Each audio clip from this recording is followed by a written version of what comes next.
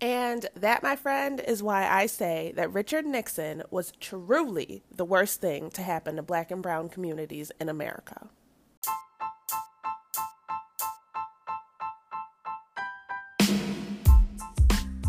This is Canna Ed. Have you taken the green pill? Welcome to Canna Ed.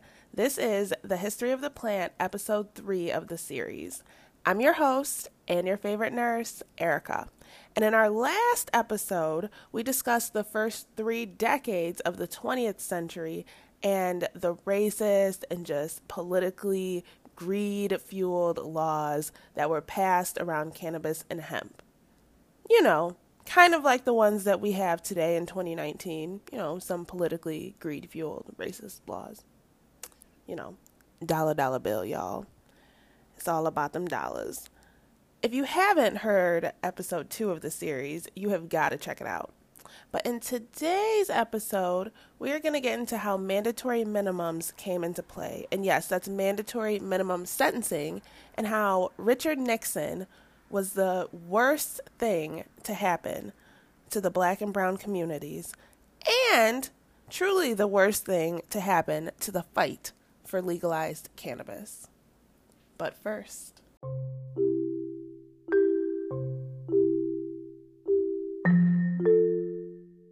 disclaimer. The Canna Ed podcast is intended for educational purposes only. In the event that you wish to begin your medical cannabis journey, please seek a certified medical cannabis consultant, such as myself, or a medical professional, such as your recommending physician, for a personalized care plan. Cannabis products have not been analyzed, tested, or approved by the FDA. Patients utilizing cannabis for medical use should treat cannabis as any other medication that delivers psychoactive effects. This includes avoid operating motor vehicles or heavy machinery, performing child or elder care, and making important decisions. Alright, so we've been chit-chatting for about 2 minutes, and I haven't even mentioned anything about history yet. So, let's get into it. During the 1950s, I want you to, again, remember the times. This was still the Jim Crow era of America. They were mad because you couldn't write race into the law. That damn Emancipation Proclamation. So they sat back, they regrouped, and they got resourceful. This is the time when the racist politicians and lawmakers realized that America's modern-day slavery system was going to be the prison system. This is when mandatory minimum sentencing was written into law, around the mid to late 50s. By definition, mandatory minimum sentencing requires that offenders serve a predefined term for certain crimes, commonly serious and violent offenses. Judges are bound by law. These sentences are produced through the legislature, not the judicial system. And I'd like to point out 2 things about this. Number 1, the definition states, again, that mandatory minimums require that offenders serve a predefined term for certain crimes, commonly serious or violent offenses. So, who makes a decision of what's deemed a commonly serious or a violent offense? The lawmakers, the legislators, senators, your congresswomen and congressmen. And back then, what was deemed a violent or serious crime was carrying a joint or 2. I mean, you still have laws today that affect people. If you didn't know, now you know. Now, I'm going to tell you guys the story of Bernard Noble. He was a 44-year-old father of 7 in Mississippi when he was sentenced to 13 years, 3 months, no parole for the equivalent of 2 joints. Now, I'm here to tell you the whole story because, that's what we do here at Canna Ed. So, Bernard had prior convictions for nonviolent crimes that stretched back to the late 80s.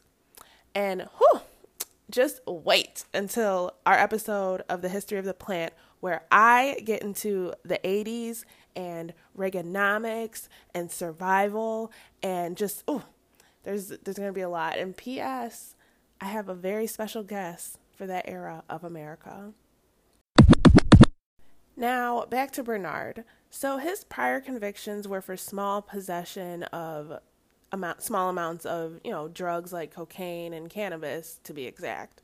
But because the state of Louisiana labeled him as a habitual offender in 2010, when he was arrested for the equivalent of 2 joints in Louisiana, this allowed the courts to sentence him to the maximum of 13 years, 3 months, and no parole. He was thankfully freed in April of 2018 at the age of 51 years old. After serving 7 years in prison. Like I said earlier, he's a father of 7. That's 7 years of his life gone, from his children, and just 7 years of his life gone. But thank God he had people advocating for him, like the billionaire New York hedge fund manager, Daniel Loeb. But most people go through this and are shuffled in and out of the prison system with no options. Kendrick Lamar, hashtag ain't nobody praying for me. So, this is real, y'all. 7 years in prison for the equivalent of 2 joints. Meanwhile, in 2010, when Bernard was convicted, the United States had 16 states with medical cannabis laws. And 2 years later, in 2012, Colorado and Washington became the first 2 states with recreational cannabis laws. Meanwhile, Bernard is sitting in prison for the equivalent of 2 joints. Yeah. Please try and tell me that we don't need some type of cannabis legislative reform in this country. If you or a loved one is interested in getting started on your medical cannabis journey, please reach out and let us help you. You are not alone. Through our personalized care plans, specialized educational formats, and very knowledgeable staff, we will be right by your side, from obtaining your medical card to your first step inside a dispensary to the first time you indulge in cannabis and beyond. Now, if cannabis isn't new to you, but you're looking to utilize cannabis for symptom management of your chronic medical conditions, such as chronic pain, anxiety, autoimmune inflammatory disorders, diabetes, hypertension, high cholesterol. There's so much information and research we can pull from to develop your personalized care plan. We also have care plans outlined for symptom management of various mental health disorders. Let us help you. Shoot us an email at canna.ed1@gmail.com. That's canna.ed1@gmail.com. Or you can follow us on Facebook or Instagram to reach out. Either way, contact us so that we can get the interview process started and get you on your way to the proper medical cannabis treatment. All right, so I think I got my point across about how shitty mandatory minimums and sentencing is and how we need legislative reform. Now, let's go into the 1960s. I want you to remember the times. These were some heavy times, the JFK assassination, Malcolm X assassination, Martin Luther King assassination, the Vietnam War. You had the Kent State shootings, you had riots, just the civil rights movement, the women's rights movement. And I want you to remember that these movements brought constitutional amendments. I personally think it's time for an amendment to be drawn to the U.S. Constitution centered around cannabis reform. And if you agree with me, please share this with someone who needs a dose of Canna Ed. However, I also think that we need to consult the experts and scientists and healthcare professionals and patients when we write these legislative policies, instead of corporations and lobbyists for said corporations and people that just aren't educated on medical cannabis and people who aren't suffering from not having medicinal cannabis. We have an opioid epidemic in this country right now. This is not unfamiliar to the United States of America. Now, listen to episode 2 of The History of the Plant to hear how the U.S. cured its heroin epidemic in the 19th century with, guess what? Cannabis.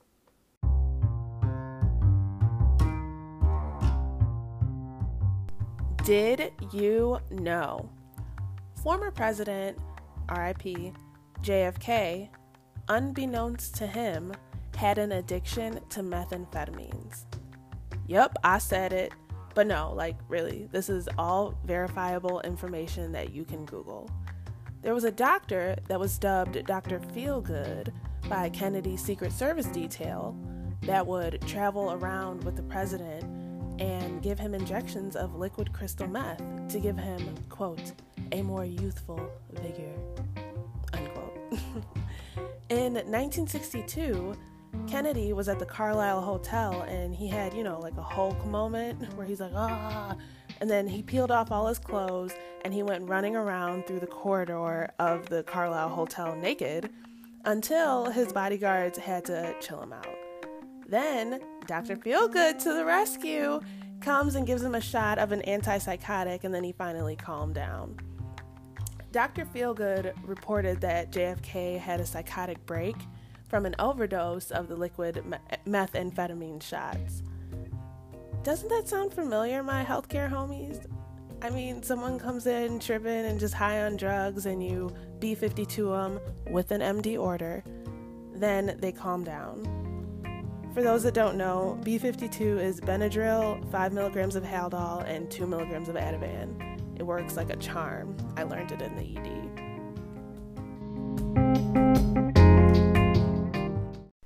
All right, y'all, I think I'm going to run with this for a minute.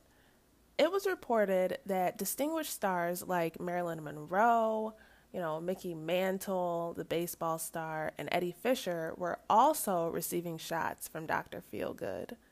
Now, you got to remember that over centuries, these basic chemical compounds have not gone away, and they aren't going away. The way they package, market,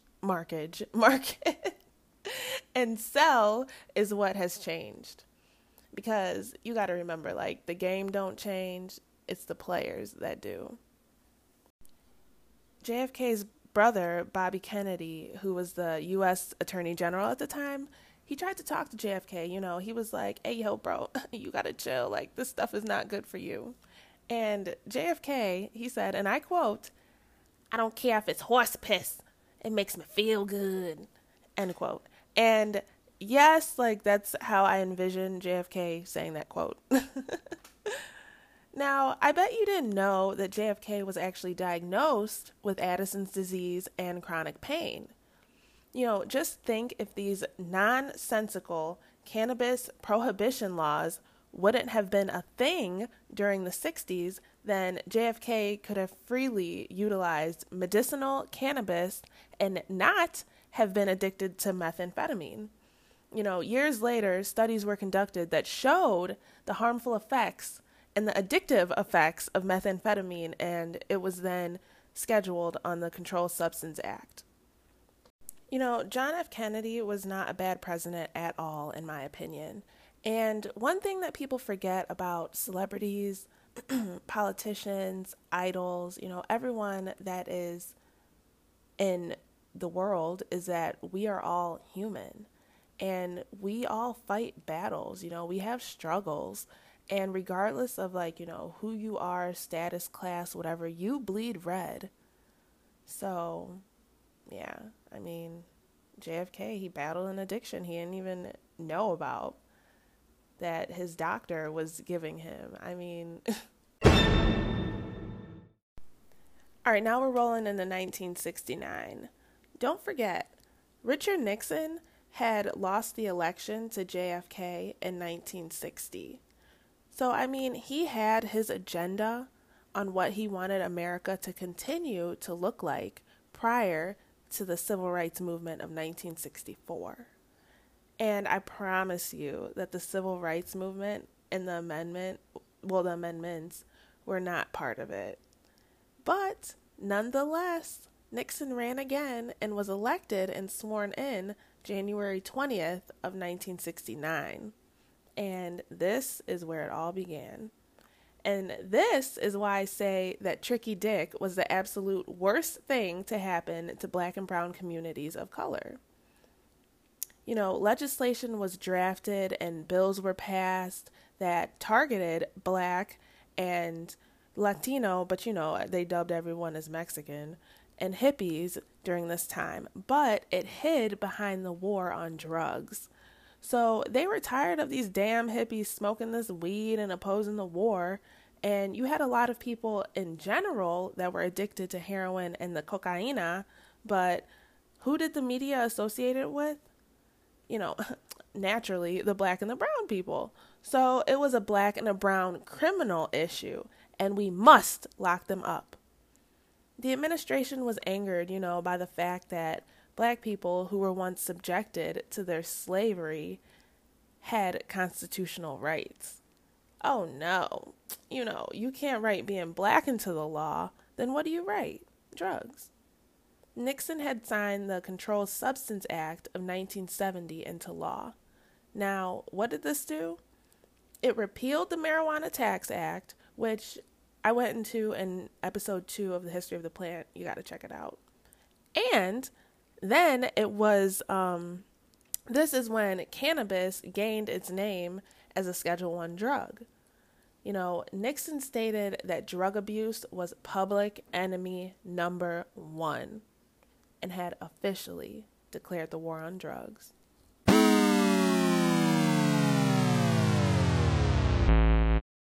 Now, I want y'all to remember that Richard Nixon was definitely not the best of character.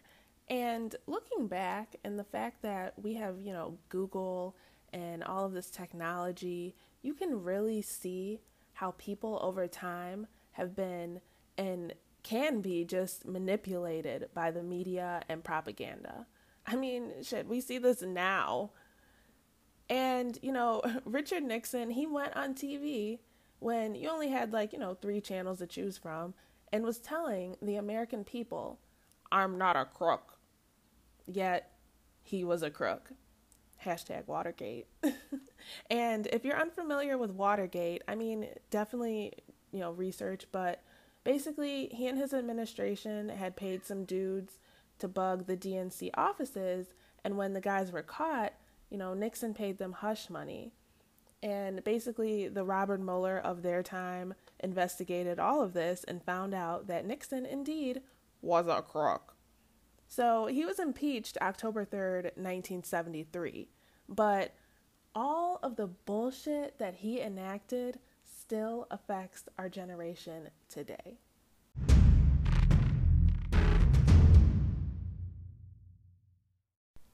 John Ehrlichman, who was Nixon's domestic policy chief during the 1968 campaign, was interviewed in 1994 by journalist Dan Baum, and this was all published in Harper Magazine. And it stated, and I'm quoting right now, John Ehrlichman, "The Nixon campaign of 1968 and the Nixon White House after that had 2 enemies, the anti-war left and Black people. You understand what I'm saying, right?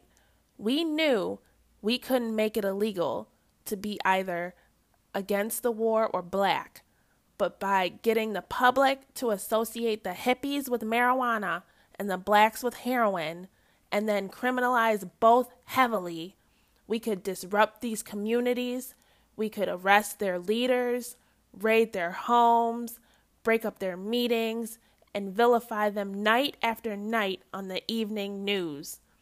Did we know what we were lying about? The drugs? Of course we did." His words, y'all, not mine.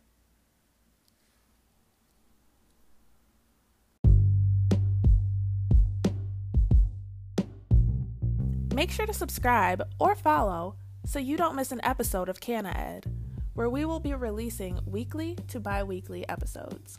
This Pot Pod is just as much about you as it is us, and we want to hear from you. So we encourage comments, questions, stories, and feedback. So please show us some love in the comments, subscribe or follow, and tell someone that you feel would benefit from a dose of Canna Ed. We'll talk soon, my friend.